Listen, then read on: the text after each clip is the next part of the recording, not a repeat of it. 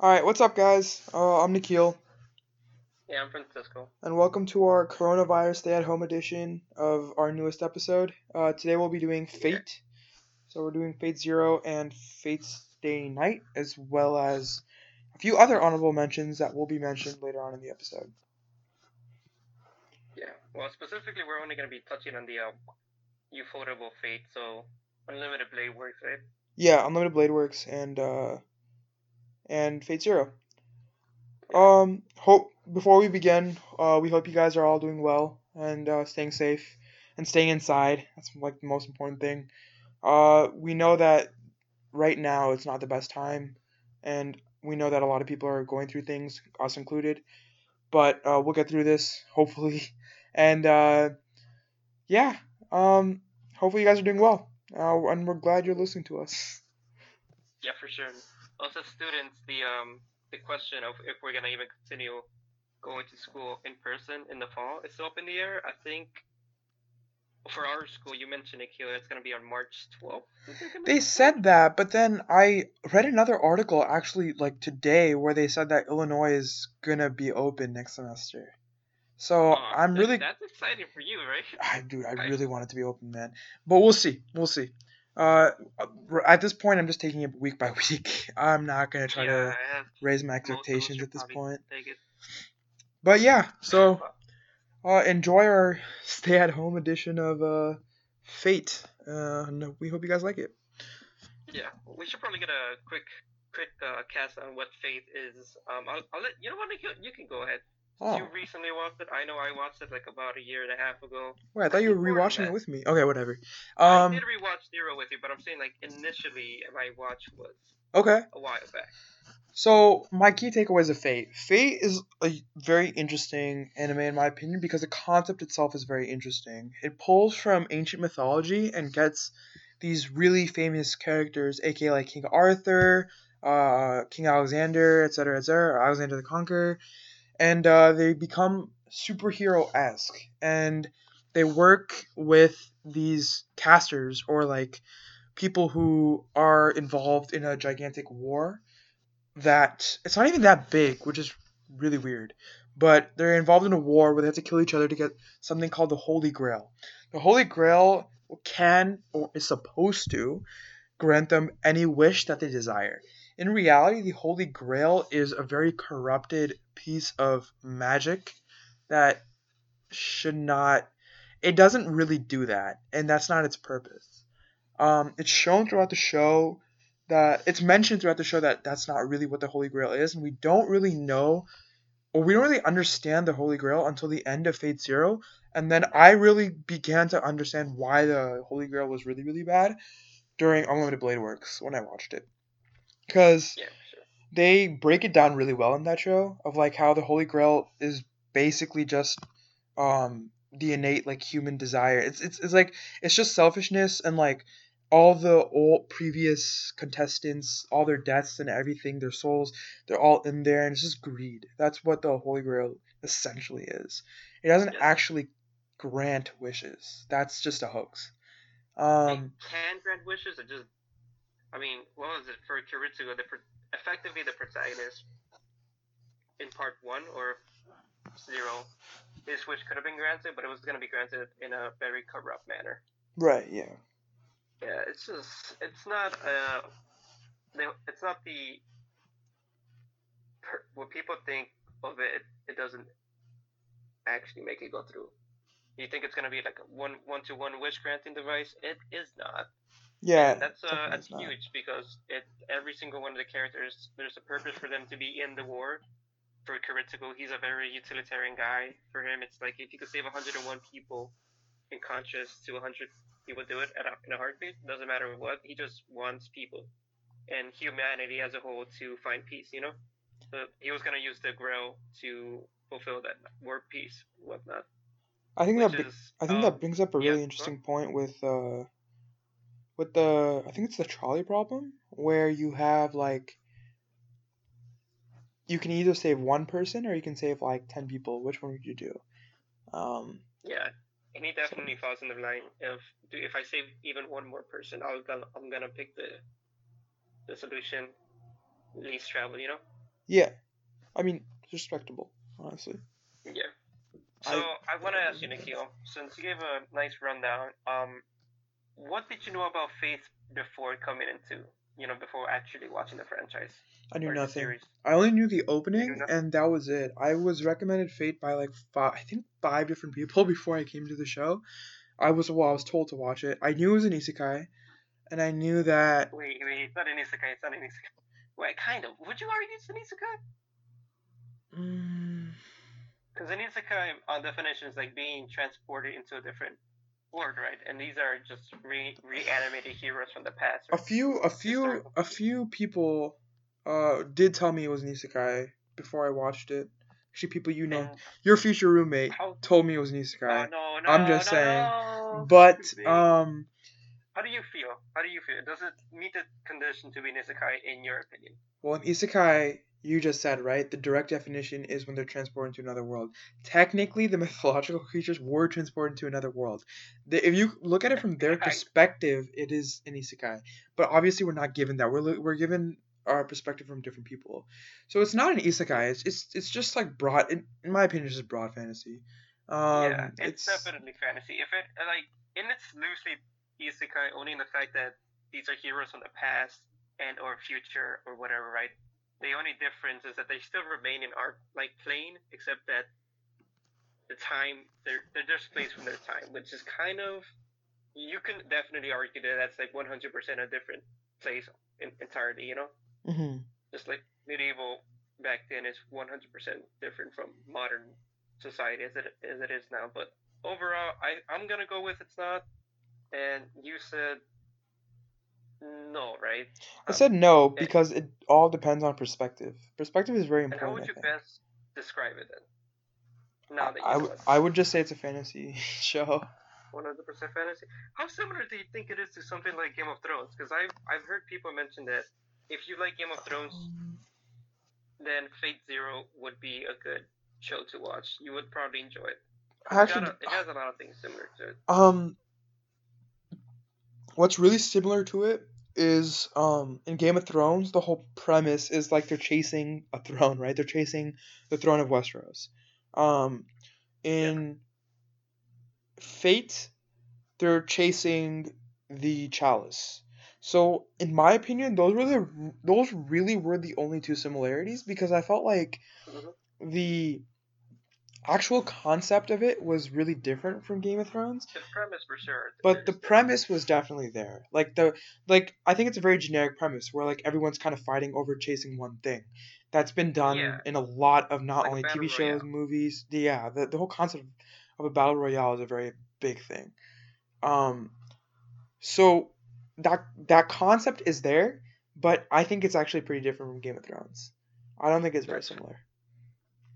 I like the fact that there's a different multiple players involved, and it's the fantasy aspect of it is usually, in addition to the lore, of course, is something that's similar that I see when someone mentions Game of Thrones and Fate Zero, because they're both they're definitely fantasy. So if you enjoy stuff like that, you're probably the transition would be all right. And the magic system used in both is pretty soft. It's not too difficult to understand what's going on. I say that, but then again, what do you think about the magic system that they use? Like summoning, the lore is pretty deep, but the base of the grill summoning, choosing 7 masters and then giving them 7 servants from history, which are probably historical figures, heroes, conquerors, and whatnot, and then having them fight. I That's pretty actually simple to understand, right? Yeah, I kind of like I Or got that part, but what was really complicated was the magic. Cuz like there was a lot of yeah, aspects in the magic that you didn't really know. For example, the last fight in Okay, this is a spoiler, but the last fight in like the last fight between the two girls in Unlimited Blade Works, oh where they yeah, got like where they like glowed up and they got like superhuman strength and stuff. I didn't really mm-hmm. understand any of that.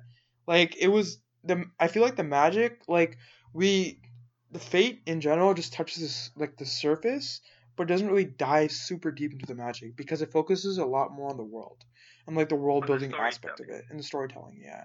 Yeah, for sure. Um, This goes back to the director of Fate Zero and the writer Gen Nobuchi. And originally, this goes back into the games themselves. Fate as a franchise originally was a visual novel, mhm, and it was published by Type Moon, right? mhm. And Type Moon has this expanded universe, and within that universe, the Fate franchise is a pretty small story into the main story. So it's a divergent point, and it's just the premise that the author thought he wrote about it, right? And he published a book, or he published a visual. And within that game, you have three different routes, and the magic system used in that game is related because it's in the same universe to the Type Moon universe. So within Fate, the magic system isn't really touched up on much on it. It's more of in the video game aspect. Which this is a perfect chance to mention within the video games. You know how games have occasionally different routes depending on your choices within games. The Fate Stay has three different routes, and the Unlimited Blade Works is the adaptation of the second route, and the original route, Fate Stay, is was adapted by Studio Dean back in 2006. And Yeah, I uh, I Yubi, I was told not to watch that by you. yeah, it's not, it's difficult, man. It's also the fact that you saw Fate Zero and Ufotable Studio also made Unlimited, so the transition between animation would be smooth. It And definitely it's was also, easier. yeah, and Oh Fate Zero is yeah. the direct prequel. Speaking about that, I do know that the Heaven's Feel third movie got delayed. I know Yeah, that third Heaven's Feel is the third route where you yeah, get it all from Saku. No, I forgot her name. yeah. Sakura. So there's like, Sakura's point I, of view, which I think is kind of cool. I think it's an appropriate time to mention that the visual novels are also erotica in nature. So it takes the perspective of a guy, right? And then you pretty much court three different women. In the first round, the guy's courting his servant, which is King Arthur. Right. And the Yeah. second one, it's Rentosaka, which is one of the daughters of, in Fate Zero, she's one of the daughters of one of the masters that participated in the war, who went into direct conflict with the father of the protagonist of the Fate Stay franchise. And then again, it's another chick in the Heaven's Feel route, the third route, Sakura, which is the sister of Rent. So pretty much it's just a harem. Yeah. But that's not, yeah, we're not Yeah. gonna deny that. Yeah. It's pretty much that. But what is your take on Watch Order? Because I know that if you watch it like as it comes out, I think that was a really interesting point you made. You told me to watch Fate Zero, then Unlimited Blade Works, and then watch like everything else. Um, Yeah, what if you watched, for example, if you watched it in watch order, so Blade Works and then Fate Zero, and then you watch everything else? Do you think that that would still be a viable way to watch the show, or is I that have like some not? friends who play the visual novels and they enjoy the visual novels. They It's cool with that, but for Watch Order, I for sure it's definitely Fate Zero because I think narratively that's the strongest because the writer the writer saw Fate Stay, the video game, and he curated specific events and plot points that he found very interesting, and he used those as the base to make a story in Fate Zero, which Hmm. directly connect to Fate Stay. It, he saw some of the interesting aspects, like for example, Rin Tosaka's father, and the fact there's a bunch of characters that do connect, and he was able to weave a pretty interesting narrative with that, even though that the original author didn't see that happen. He just mentioned that there was a war that happened previously, Hmm. because the Fate War within universe has happened approximately by the time that Fate Zero starts 4 times, and that's because there has been no definitive winner in the previous three incarnations of the war. So the force comes up and it just repeats until there's a definite winner, and then it just ends. Right. Yeah. Yeah. So it's really cool because the premise itself of having seven masters with different goals, reaching a single wish granting device, and then the addition of having these servants being summoned from the past is super interesting because there's a lot of different dynamics that you can write within the different summoned servants with their masters, and then the masters with the other masters. For example, Gen Urobuchi, there was 3 kings that were summoned in the Force Force, so Fate Zero, and those 3 kings at one point met and spoke about their ideologies of what it meant to rule. Do you remember that engagement? Yeah, I do. Yeah. What did you think of that? I thought it was really interesting because Like, I mean, it makes sense though when you think about it, right? Because like each of them come from a different era and they each have different perceptions of what it means to rule. And I honestly thought like one of my favorite scenes, you brought that now that you brought that up, one of my favorite scenes was when Alexander, the King of Conquerors, he he talks to King Arthur, and he's like, "This is why you cannot win the hearts of men, and this is why I can do it." And then he details, and like the way he described it was so human because it was so true, right? Like when you think about it, the way you win over someone's heart is by relating to them on some level. When you say yeah. I am like you can easily win over their heart. When you say you are Also, above them, and when you have a clear rift in personalities and like just a clear rift in general between the other person or under your leadership, you're just not going to be able to connect with them well. If you can't empathize with your subjects or the people you're working with or the people under you, they're never going to listen to you. So I think it was really well put when the King of Conquerors was like, because the people under me listened to me, they followed me without any doubt, without any fears, and they did it because they had loyalty. But with King Arthur, that wasn't the case because she created a very obvious, like a huge rift between her and like so many other people, and it's shown by who Berserker is. Spoiler, I will not say who it is, but it's an important plot point, and Yeah. I think that it's very obviously shown, and I think it's a really good point that he brings up that at the end of the day, we're all human, and it's important to treat like the people you are with like that instead of either looking down upon them or thinking of yourself as higher. Yeah. King Arthur didn't. It was the fact that King Arthur was just almost a perfect king that it was difficult for her subjects. Yeah, In the end, King Arthur failed to protect Britain, and King Arthur's wish, is to go back to Britain to be able to redo what they consider to be their failure. right, exactly. But King Alexander, he wants to use the wish to be reborn so that he can conquer the modern society. So he doesn't want to redo what he did in the past. He wants to continue with his life, while the King of Knights, which is King Arthur, wants to want. It's weird because if you compare the King of Conquerors and the King of Knights, the King of Knights 100% cares about the well-being of their people a lot more than the King of Conquerors. But the King of Conquerors, Alexander, He won their hearts, man. their subjects, within the context of the story, loves him. And it was really cool and interesting. And his method of leading is that he takes what he wants, and he does so that his subjects envy him and they I, want to be him. dude, you know what the craziest thing about that was? So Yeah, I later actually did some reading on my own about Alexander because I was really curious about it.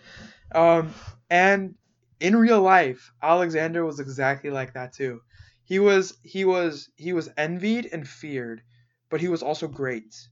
Um, when he conquered like almost like he went all the way to India, he was insane. And when I was reading about that, I thought it was really cool that they were able to include that really well in the anime itself, or they showed that really well with the King of Conquerors, where like they made it so like it's very obvious like his charisma, his like what he's done kind of propels him forward. And in yeah, history, it's shown that that was also the case with the actual Alexander, who once was alive. Which I don't know. yeah, man. I think that was fantastic. That they played that out really well. It's 100% King Alexander. He and his master Waver are the heart of Fate Zero. Like 100%, without a yeah. doubt, They were my favorite Fate Zero characters, is a hands very down. dark. I know, man, because Fate Zero is inherently it's a tragedy, right? It Like is. the guy you're following is not gonna get anything that he desires to happen to him. Dude, And that's why no one in that no show one. had a good ending. The only person who had a good ending was Waver, and that's it. Yeah. When you think about it. So it's like, It was so dude. The Waver went into it because he wanted to be acknowledged, right? he wanted to be someone, and I think that's very Yeah, relatable.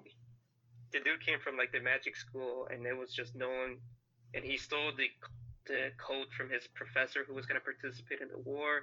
He summoned Alexander, and he just wanted to be known because he's a low tier mage who doesn't have any potential, right? All he Exactly. has is theory. That's all he has. He just has theory, and he has a difficult time having that charisma. And he summons the perfect foil to himself, someone who just oozes out charisma, and he just learns from this guy. And it's one of the greatest scenes. Is at the end we mentioned within they were talking, right? There was three kings who met that day.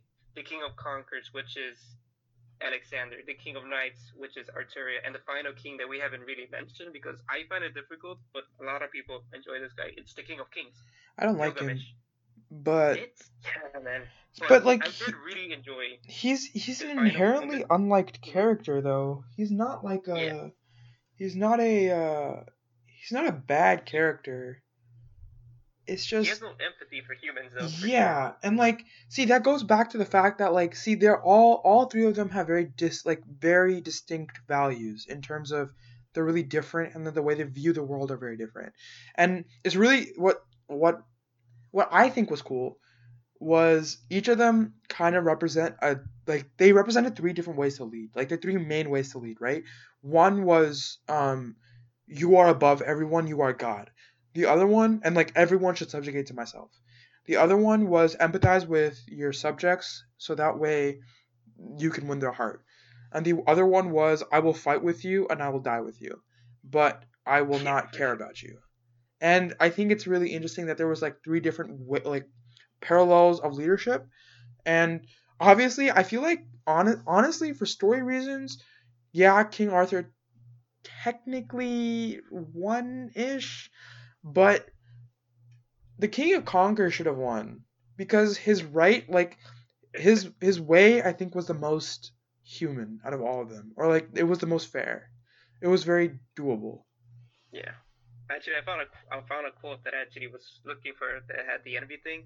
It's like a king must live a life more vivid than any other, and be figure for all to admire. The king is the one who collects the envy of all of his heroes and stands as their guide. Therefore, the king is not alone, for his will equals that of his followers combined. Yeah, Super. I thought that was really cool. Like he had the backing of like a millions of people. He was never Yeah, alone, his and that was really yeah sick. his noble phantasm. That's something else that we didn't mention, which is goes back to the magic system.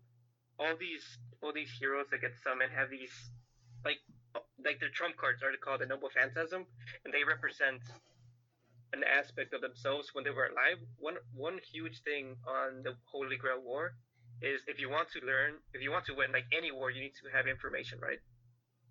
And one of the biggest informations that you can have on someone is the name of their summon hero, because with that you get a loads of information. You get to understand what kind of person they were, in addition to what kind of noble phantasm they might have, right? And King Alexander, his noble phantasm, he just took the person or whoever he's fighting, right, into this desert-like location, and with next to him is every single one of the people that followed him Mm-hmm. when he was alive, and each single one of these people by themselves are qualified to be summoned as heroes within the war. So they're all at a point that they can compete with the best, and he just leads every single one of them. So it's phenomenal that his noble phantasm is he summons his army pretty much, and everyone that followed him through in his life. In contrast to someone like King Alexander, their noble phantasm is Excalibur, the sword. And then the King of Kings, Gilgamesh, is a bit more difficult to understand. Supposedly, he owns everything in the planet, so his noble phantasm is just an inventory of different noble phantasm that he just shoots out at people which is interesting, but it's whatever. it's yeah, it's definitely interesting.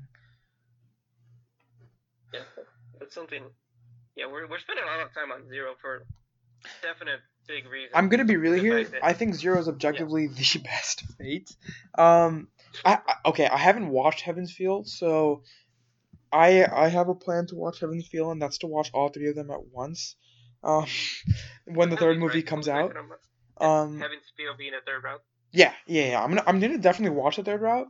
I'm just waiting for like the third movie to come out so I can watch all of them at once, so I don't have to wait because I don't like that. I'm a very impatient person. But I think that the Fate Zero was definitely the best out of what I watched because Fate Zero Unlimited had Blade Works. a lot of parallels and a lot of really interesting points. But I will say this. My favorite character in Unlimited Blade Works for a lot of reasons was Archer. I think it's a very popular opinion. I wouldn't know actually. I don't really like. I didn't read any of the Archer. subreddits or anything. I didn't really like look into it.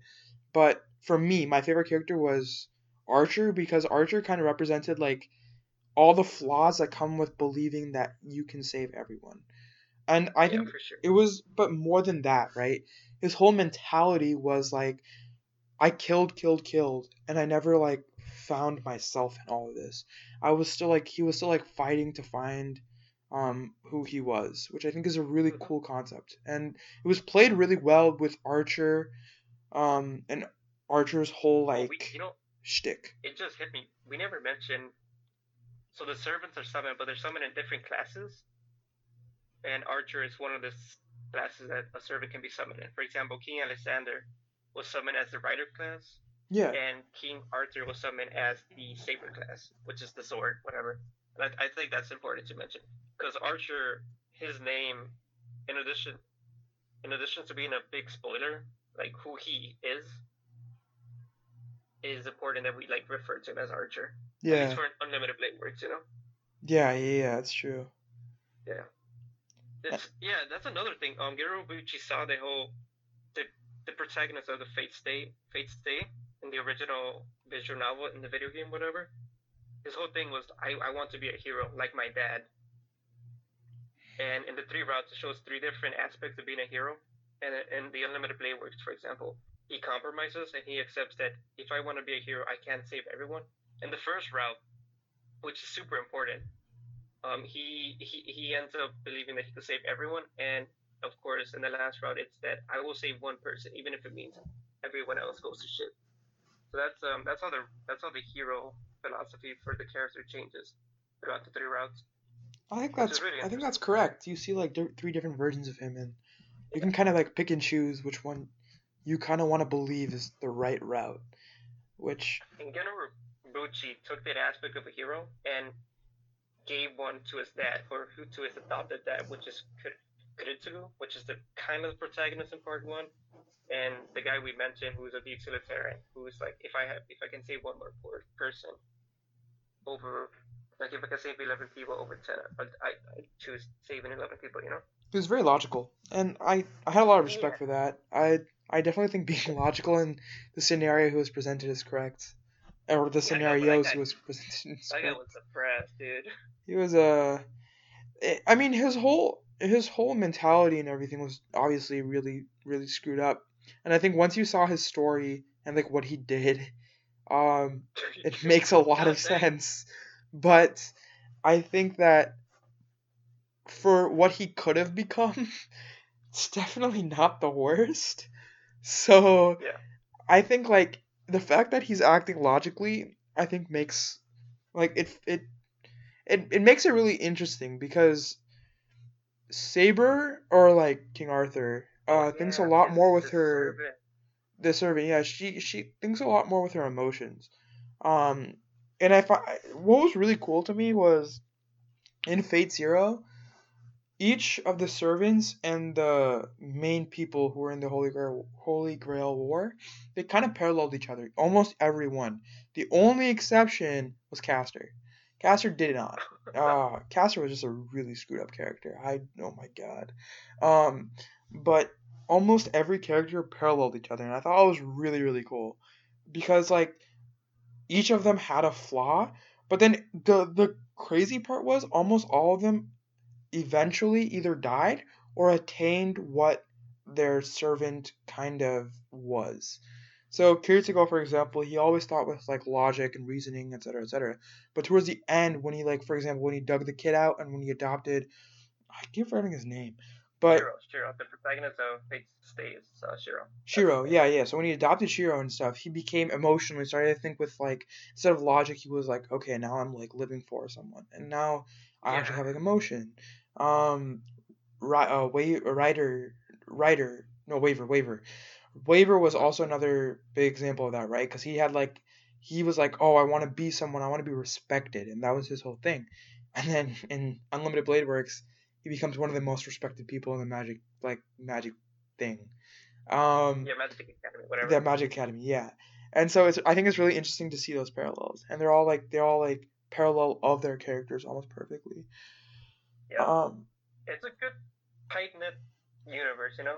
Like with the two movies, with the two shows at least. It's like you get a good feel of what's going on.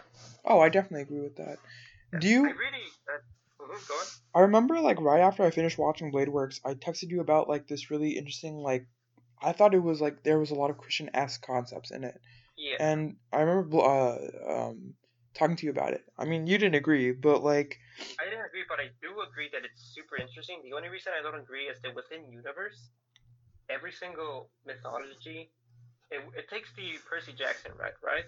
That every single mythology within human history is correct, but it just remains in a certain region.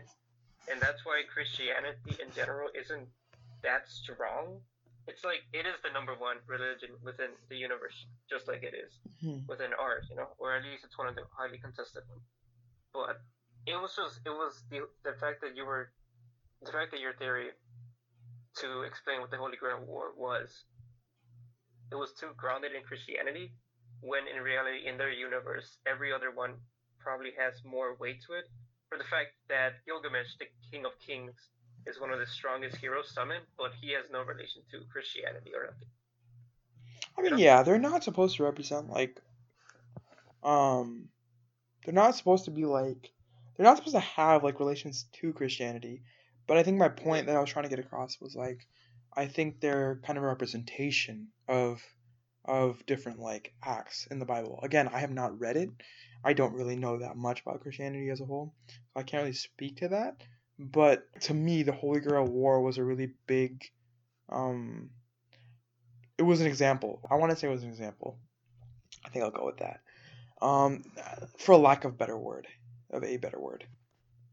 But yeah, I mean You like were talking about that there was a kind of a representation of what's it called?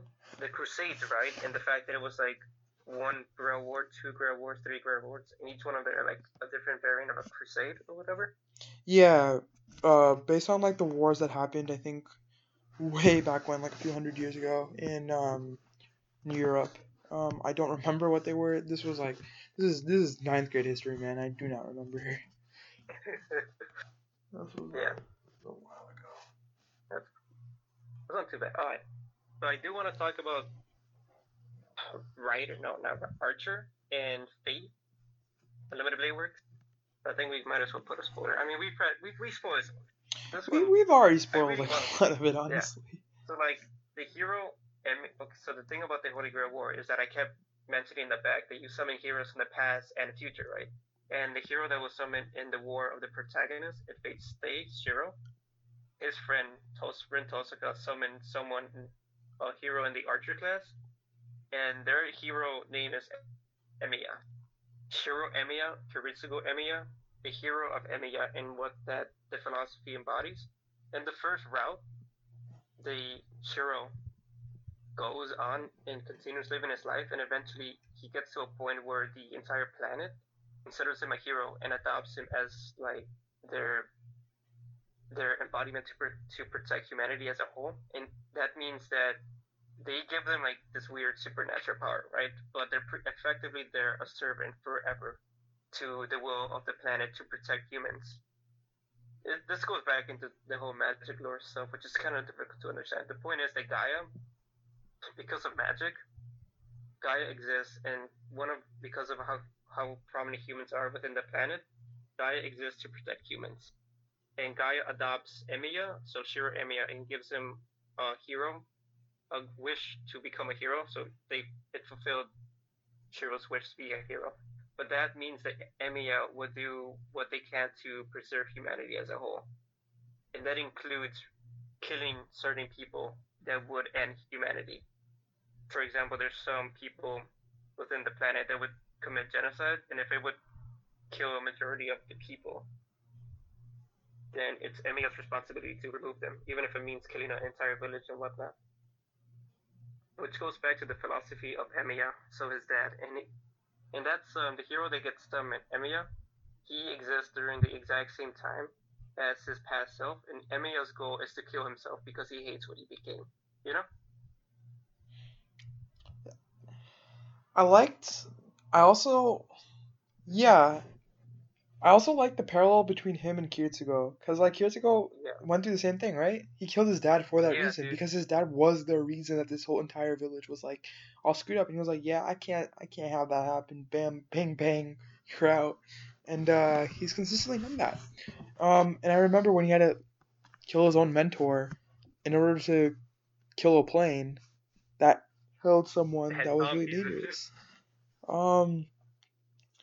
And it's yeah, all the Emiyas have like that sense of kill something small for the greater good, which I don't know. Obviously makes sense, but very It's questionable. a really cool addition to the Grail War that you can summon heroes from the future. That it wasn't something. I'm sure that in the original like visual novel, that was a mystery that people would have had to figure out. I don't know how well it was made for the mystery aspect of it, but it's really interesting that in the end, the person that this hero was one of the participants within the war. So it really goes to show you how time works within that universe. That's not linear and whatnot, which is relevant, I think, in the third route and the heavy route. Yeah, But I'm not too sure about that. interesting. Yeah, I have yet to watch Heaven's Field, but when I do, I'll definitely form more opinions about that. I'm sure Heaven 2 is definitely one of the more tragic routes. Unlimited Blade Works, in comparison to Fate Zero, is definitely a lot more lighthearted. The Kids Bop version, but It's enjoyable The- for what it is.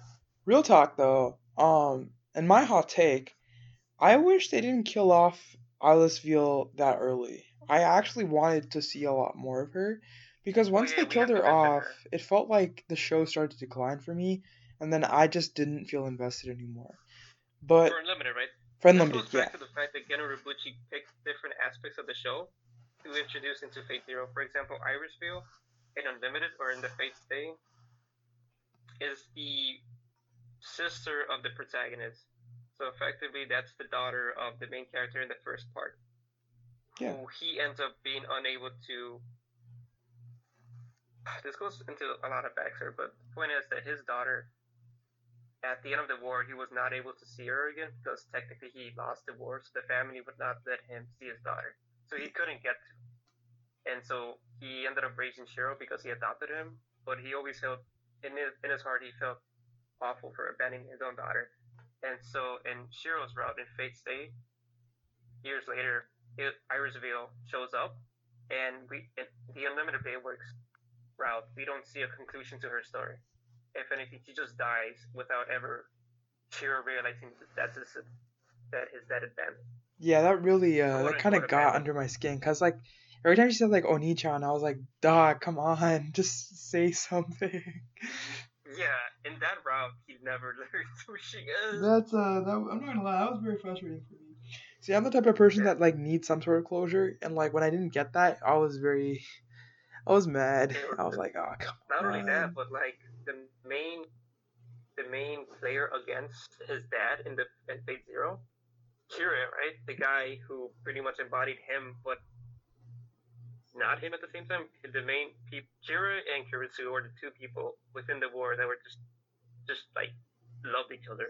Yeah. They just felt that there's something about this guy that's wrong, and he's like the number one threat.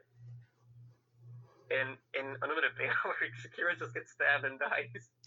Yeah, it's kind of his ending. Also, again, after Iosfield dies, the whole show I think just doesn't become as interesting anymore. I'm not gonna lie to you. But because there is some like really BS mechanics that happen, and I'm like, dog, this defies so many things. You can't. At this Yeah. point, there was definitely this plot armor, and it was so obvious. But I will say, until then, the show was very interesting because it was a very quick, it was very fast paced. We saw Kira, we knew him from Fate Zero, but we didn't really know what his motivations were this time. There was a lot of cool things about it, but then like after Iosfield dies, it just becomes like, I don't know, it becomes Yeah. a drag to me. Unlimited Blade Works 100% focuses on the hero Emiya, so Archer and who he is and his relationship to his past self. But it doesn't show anything of Iris Real or anything of the plot points related to Kiritsugo, who is such an interesting character, and it's just like, Yeah, it was very frustrating. I'm not gonna lie, I was yeah, I was a little upset by that, but you know what? It is what it is. I mean, like the main character itself was really cool. I do wish that they expanded more on the side characters a little more, because I feel like there was a lot that was unanswered and that we could have gotten more of, and it just got boring after a certain point. yeah, So like Unlimited Blade Works definitely, I think. I'm not gonna lie. I think Unlimited Blade Works is still worth the watch just because you can see, like the story of Emiya progress. That was like my whole perception of what like Unlimited Blade Works was. Right? It was just the story of Emiya progressing. But I think that Fate Zero is just marginally better, just because it really focuses in on every character. So there's no one main character, and each character just feels so fleshed out. Like you really see why they do what they do and what they want out of life, with the exception of Caster, because Caster will always be a special case. But Caster still has a special place. You know, he's like the wild card. That was very important. yeah. I mean, I think that reflects with his character personality too, because like For sure. for every one of them, they were very concrete and grounded in what they wanted. But we just didn't know what Castor wanted until like the very end, until he died. One of the requirements for the Holy Grail War is that they need 7 masters and they need 7 servants. Yeah. And by the end of no one has summoned a servant, so the 7th possession of the master was left empty. And the guy who ended up summoning Caster, which is the last slot, was a serial killer who found like some magic tome of his family somewhere and just used it and summoned. Since he didn't have a catalyst to summon a specific hero, like some of the other masters, for example, Kiritugo had the Avalon, which is the sheath of Excalibur, so he used that as a catalyst to summon the King of Knights. But the serial killer who summoned Caster had no catalyst, so the Holy Grail War did their best to get a hero from the past who matched their personality. Yeah. So they summoned Bluebeard. Yeah, that dude's really screwed up. I would advise not reading about him. I did, and I was like mentally scarred for life. Like, probably one of the worst people I think who have ever existed, and I'm including like some pretty bad people in here. Would not recommend reading about him, but it's I mean, it made sense. It made sense for the story, so I was like, That's something else interesting about Fate is that you can summon heroes in different times of their life. For example, Bluebeard, who was summoned as a caster, right? In the past, he was in arms with. What's the French? Oh, Joan of Arc. He actually worked under Joan of Arc and was a pious man. Yeah, no, he was Joan of Arc's right hand man. He was a big reason why they were able to win the war, and it was pretty crazy. But I mean, he's obviously a terrible person, so it's like. I think one of the aspects that Gen Urobuchi chose for him was that for the fact that Joan of Arc and King Arthur have a lot of parallels. Yeah, they did. Bluebeard within the show thought that King Arthur was Joan of Arc, so that was his driving. Yeah, his driving force. Yeah, his motivation. Yeah, Bluebeard is summoned in the end of the guy's life where he lost Joan of Arc, and so he considered that God abandoned him and whatever. Yeah. So he fell into depravity. but it's possible with the mechanics of the Holy Grail to summon Bluebeard before he fell into depravity. So during his more noble years, quote unquote, you know? Yeah, so like I think because you can play with like exactly when they summon. I Mm-hmm. think that's a really interesting thing that was definitely explored. I think more in Fate in Unlimited Blade Works than it was in Fate Zero. But yeah, it's pretty interesting. Yeah, for sure. So I think that's enough for that. There's another thing about when people ever mention Fate, right? It's difficult for anyone to get into it because of how large Fate as a franchise is. I mean, Honestly, I wouldn't.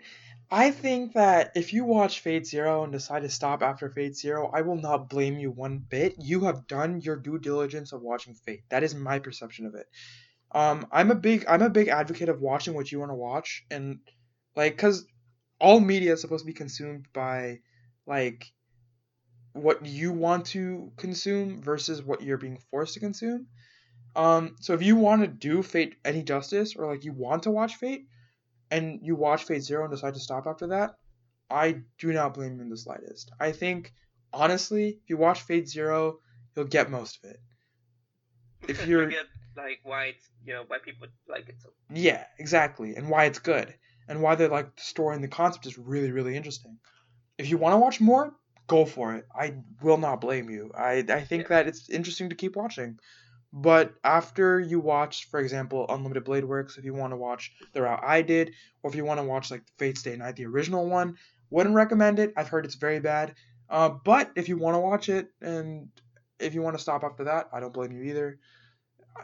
I feel like Fate as a whole is really big, but it's also extremely repetitive because it follows a line of you can go through three different routes, and there's not one right route. In the sense that, like, for example, if you can, instead of watching Unlimited Blade Works, you could watch Heaven's Field, and that is acceptable. You could watch something else. I think there were Fate Stay Night, Unlimited Blade Works, and Heaven's Field, right? You could watch Yeah. Unlimited Blade Works instead of the other two. That's still correct. You're not like missing out on that much. You can still watch Heaven's Field later if you want to, if you're still interested in the story, but you don't have to, because there is like a Yeah. very finale conclusion esque feel after you watch Unlimited Blade Works. At least for me, after I finished Unlimited Blade Works, I felt like, okay, you know what? To me, the show is done. I don't need to watch more, and I felt like there was no need. And I think for a lot of people, it might be the same way, it might not. I don't know. But with Fate, I don't think anyone should be scared getting into Fate just because of how big it is. Just mainly because like you can really stop at any point. There's a lot of points where you can be like, I'm done, and that's really okay because you don't, because it's basically a rendition of the same thing again and again and again. And so it's For at least the Fate Stay 3 routes, but let's not forget that there's also a Fate Go game. There's a Fate at the Araxia, which is pretty much Fate fanfic. I think that's the one. yeah. Which is another anime that came out a couple of years back, but I don't. It's the one with Astolfo, by the way. If anyone's familiar, the dude like wrote a woman and said that's a guy. What the heck? Yeah, fake. There's another one where the lead is Iris View, so Shiro's sister, and in that one they're magical girls who are collecting cards of servants. So the franchise itself is massive. The ones that we've mentioned are the bare bones, but Oh even I yeah. haven't gone There's too also deep like the into video this. game, isn't there? And that was like Yeah, supposedly canon and whatnot. Faith Go. Yeah. I mean, things are whatever, right? It's massive. It's just Personally, I big. mentioned that one of my favorite ones because I respect the author that's behind it.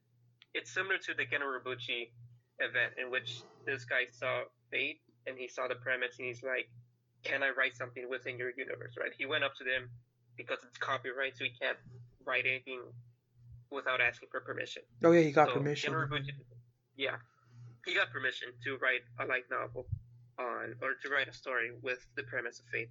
But another author who also really liked the premise of Fate, his name is Ryogo Narita, which I've mentioned in previous episodes. He's the guy who wrote Duvara and Bakano, whatever, right? He's really good at writing stories where you can say that the location that they're at is a character. Like the city itself is alive, and every single person interacts in a way that affects someone else within the story, in ways, in methods that are not clear at first, which is the reason why this guy probably ended up deciding to ask if he could write a Fate story is because there's 7 heroes, 7 servants, right? And they get summoned in a specific place, and then there's 7 masters to go along with those servants. So he's really good at writing that connection to people. I know that you didn't really vibe too well with Durarara or Bakano. I didn't, and I feel really bad because like I get a lot of shit for it. I'm not gonna lie. Not just from you. I a lot of people that I've taught. One of my friends actually, I was playing Apex with some friends yesterday, and we were talking about anime, and he loves Bakano and Durarara, and so we were talking, and then I told them, yeah, I don't like Bakano. And they just started flipping out on me. So you shouldn't have said you don't like Bakano. Okay. You didn't like the vibe. Yeah, I told them like I just didn't resonate with it. I gave it a fair chance of up to I think what was it like 5 episodes. I just like I just couldn't keep going. And That's fair. I don't know. It's not for everyone. I think it's a very neat. It's not. It's like Western with like supernatural urban fantasy. And Yeah, it can feel convoluted, especially with like Bakano, just because like each episode is from a different perspective, and then like in that it's like super confusing, but it all like comes together towards the end. I'm not a huge fan of those, just because like it feels like I really have to focus, like I have to like put all my attention on it, and that's kind of annoying. I mean it's not bad, but like. It's definitely. You mentioned that some of your friends like it, and obviously it has a following. People definitely, there's something within it. I'm pretty sure like all my friends like it. I'm probably the only one who doesn't. You're the outlier. I'm pretty sure like my best friend, he likes it. The people I was playing with yesterday, they both like it. I don't know. I feel like everyone likes Bakano but me. So it's a weird situation to be in. The English dub, but if you're gonna watch Bakano, it has to be the English dub, dude. They have New Yorker accents. I've heard the accents are fantastic. I'm not a big fan of English dub. The only English dub that I would ever recommend is probably Fullmetal Alchemist Brotherhood, because I think the English dub for Fullmetal Alchemist Brotherhood is unreal. It's so good. So, but if I ever actually decide to watch Bakano. Yeah, if I ever decide to watch Bakano, I'll watch it in English dub. Yeah, it's whatever, man. But I like this author, and he wrote a story of Fate within the universe, which is Fate Strange Fate. Oh yeah, I really enjoy it.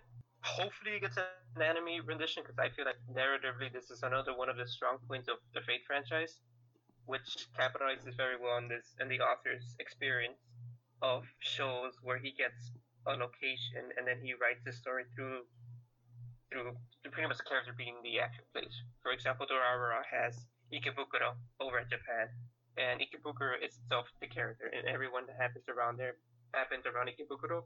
And he's pretty good at urban supernatural fantasy, and Fate is a sub genre of that, effectively.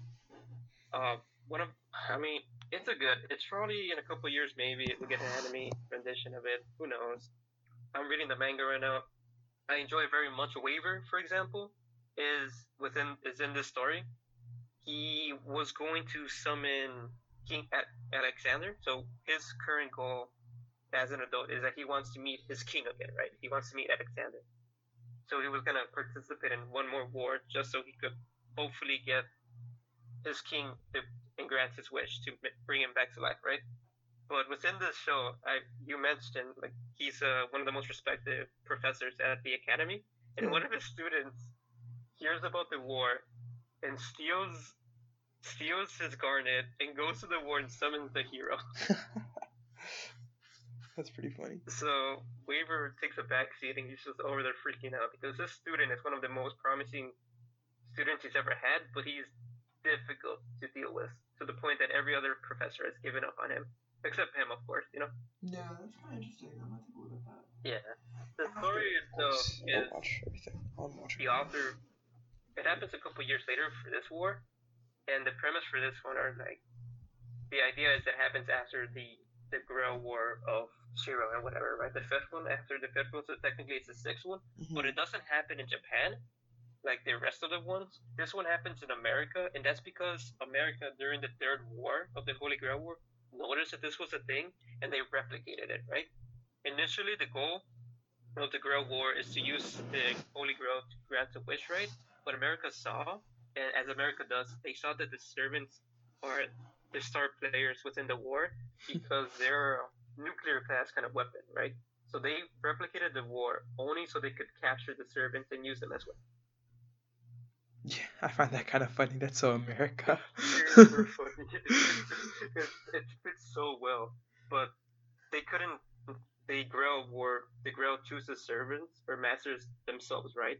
And because it was an improper replicate of the actual Grail, America couldn't get only Americans in it. So some of the characters are not affiliated with America.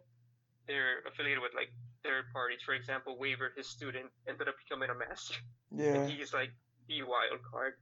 Actually, his servant, he used a replica. He thought his master gave him a catalyst to participate in the war because he just misunderstood exactly what Waver was trying to tell him. So he took with him a replica of a knife that was supposed to be of what's his name? Jack the Ripper.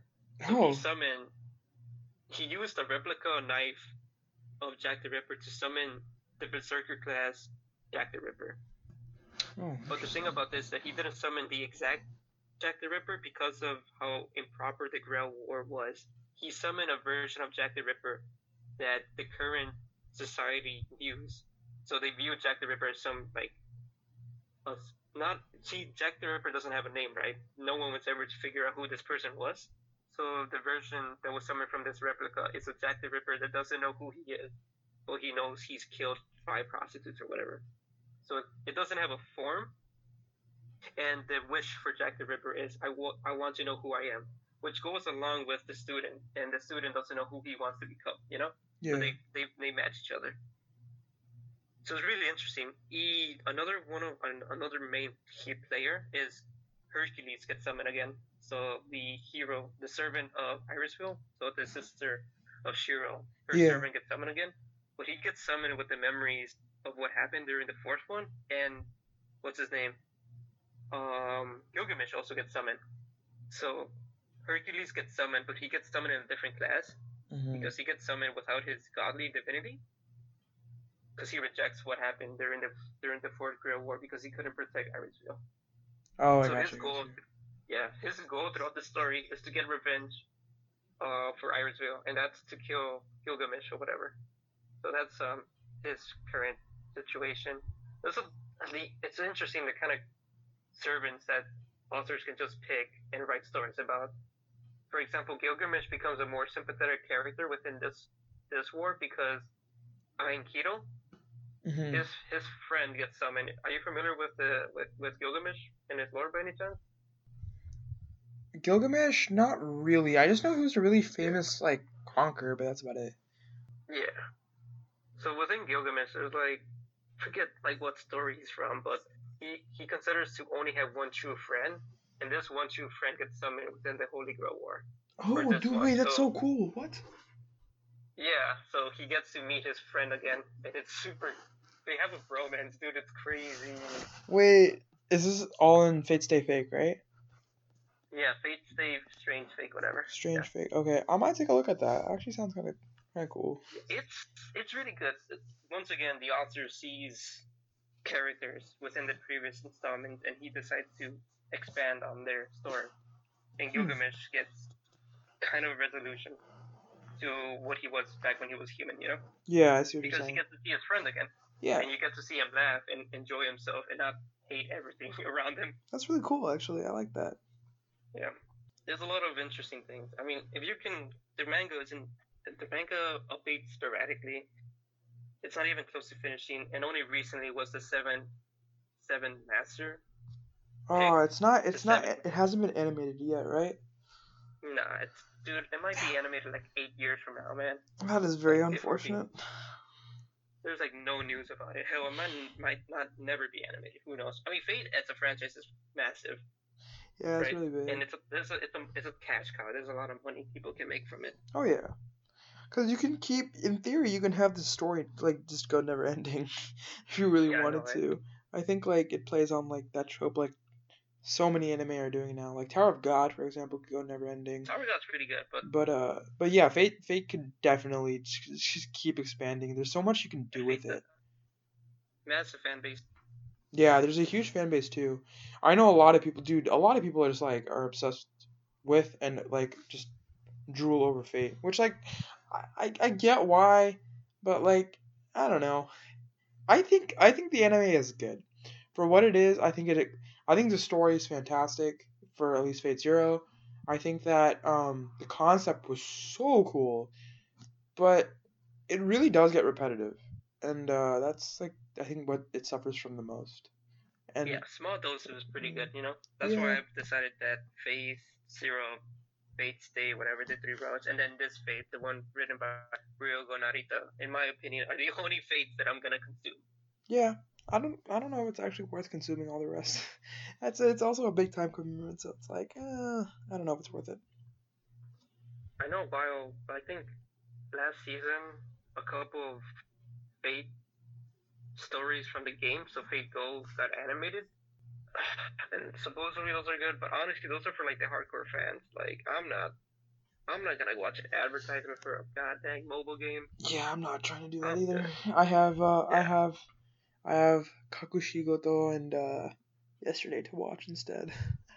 Yeah, you know what? Let's finish this episode by talking about what you're watching or what Yeah, we're you know watching. what? The new season has started, and I guess we can wrap this up on a light note. We talked about a lot of heavy concepts today, and I think with the new season starting and like with what's happening in the world right now, we can end it on like a lighter, more fun note, and I think that's Yeah. important. Right now I'm watching the anime that I told Francisco to watch, and I'm so glad Mm-hmm. he is. Kakushigoto. It's probably my favorite anime right now. Favorite seasonal anime. It's about a dad and a daughter. It's about a single dad and his wife, I think, has passed away. We don't know why. We Yeah, don't know how. highly implied. It's not super like apparent, and so it's about him raising his daughter, and it's one of the sweetest and most like it'll make you cry laugh, it'll make you like tear up, but it'll also make you like die of laughter because it's really funny, but it's also like really really emotional. It's the perfect blend of the both. um It's really good because I mean, within the first couple of episodes, it's already clear that even the dad passed away. You know, okay, that's a at huge least that's spoiler, how it man. seems. Oh, Dude, don't that's say like at the anything. end of episode one. I know, but still don't say anything. But Nah, it's good. that was Spoilers. a huge You never spoiler. said but Whatever. what? Whatever. All right, it's a really good one for It's that a, exact reason. it's It's really good. bittersweet. If you've watched Asobi Asobase, it has a lot of like it's very very similar in terms of animation. So it has like very like light, really like up like bright, bright and like really really bright animation. So it's like it's very fun. Like you can tell it's fun. Um, well, we're all I think you know what I'm gonna say we because I think we're watching the same exact shows. Yeah, We're I'm trying to watch most of the things you're watching. I think the only thing that you're watching that I'm not and I will start watching soon is Glepnir, but we'll talk about that later. That one's Um, goddamn. we'll talk about it later. That one's difficult. I think we're also watching Yesterday, and Yesterday is so good. It's just Girl is a whole vibe. Oh my god! Yeah, But the more main than lead is that, pretty good. it's just like it's very real. It's a very grounded and down to earth anime, and I think in an age of where like the whole isekai is like a big thing and like going to another dimension and whatnot, like it's really nice like once a week to honestly just slow down and for 25 minutes just think about like what life is, you know.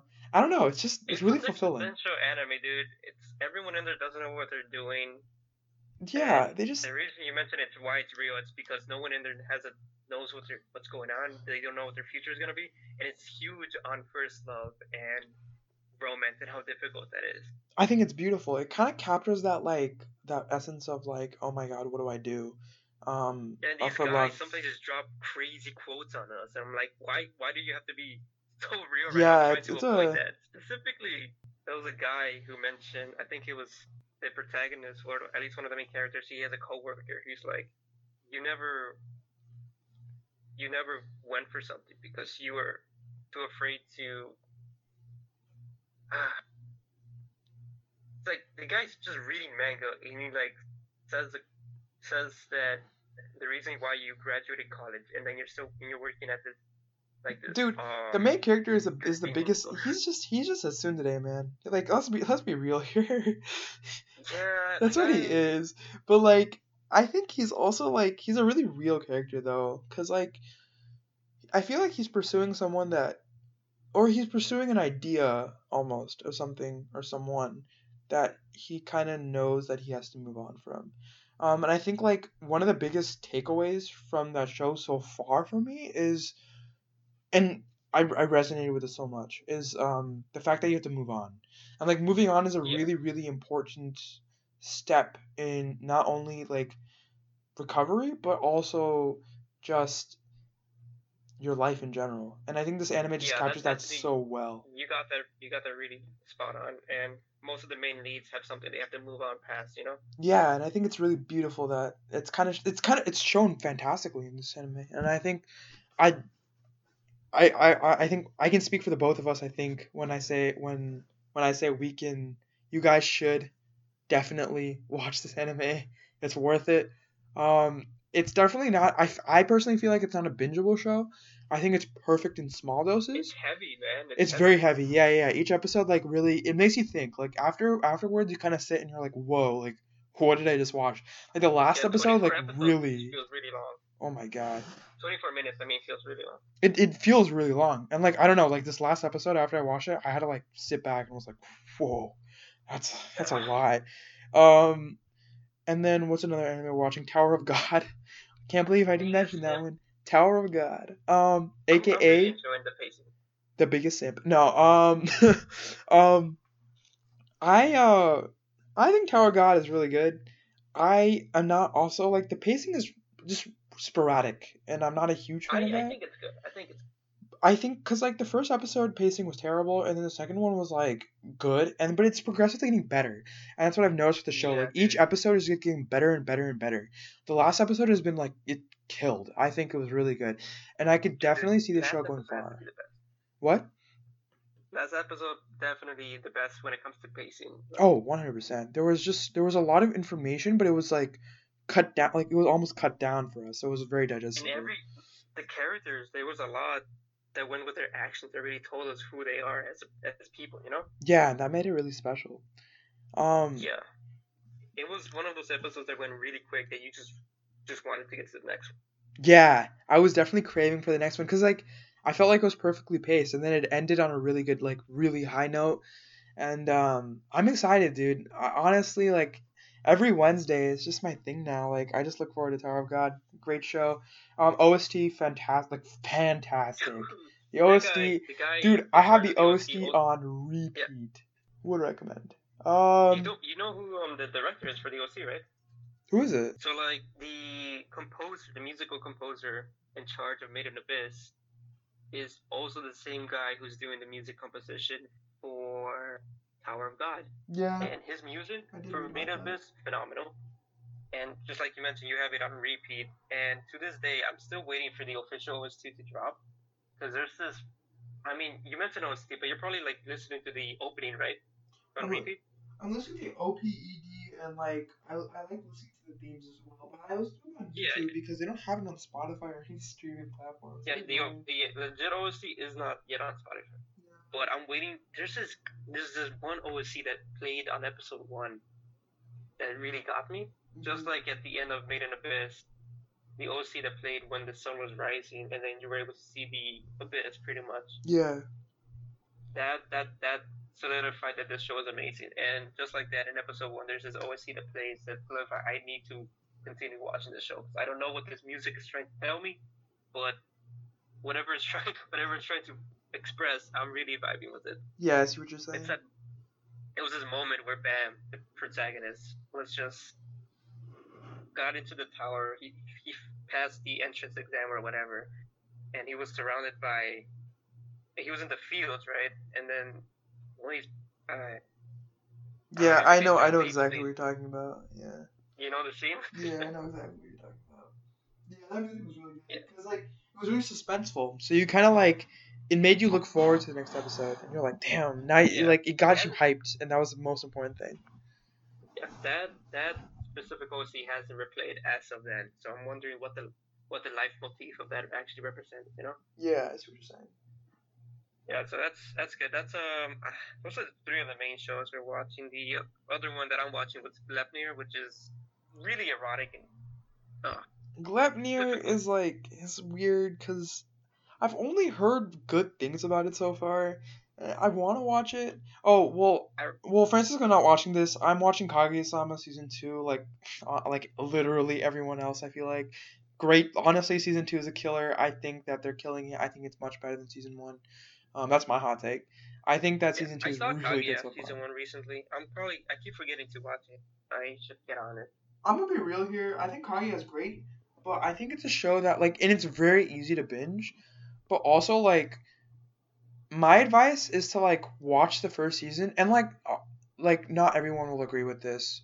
Most people won't. But I found this to be nice, and I think you should try it if you want to. Watch the first season and then take a break and then watch the second season because the way the show is, it can just be too much sometimes. And you might get burnt out really quick. It's a really unique show. I It is, love yeah. the rom com. The author is really smart, and the Yeah, characters so it's themselves aren't stereotypes. They're their own archetype. They fit very well. yeah, no, for sure. Good show.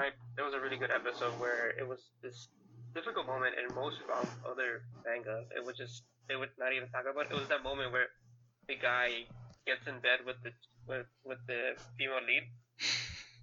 Yeah. Yeah, I know what you're talking about. I don't want to spoil anything for season 2, but okay. Yeah. I know what you're talking about, and like something similar happens again. That's all I'll say.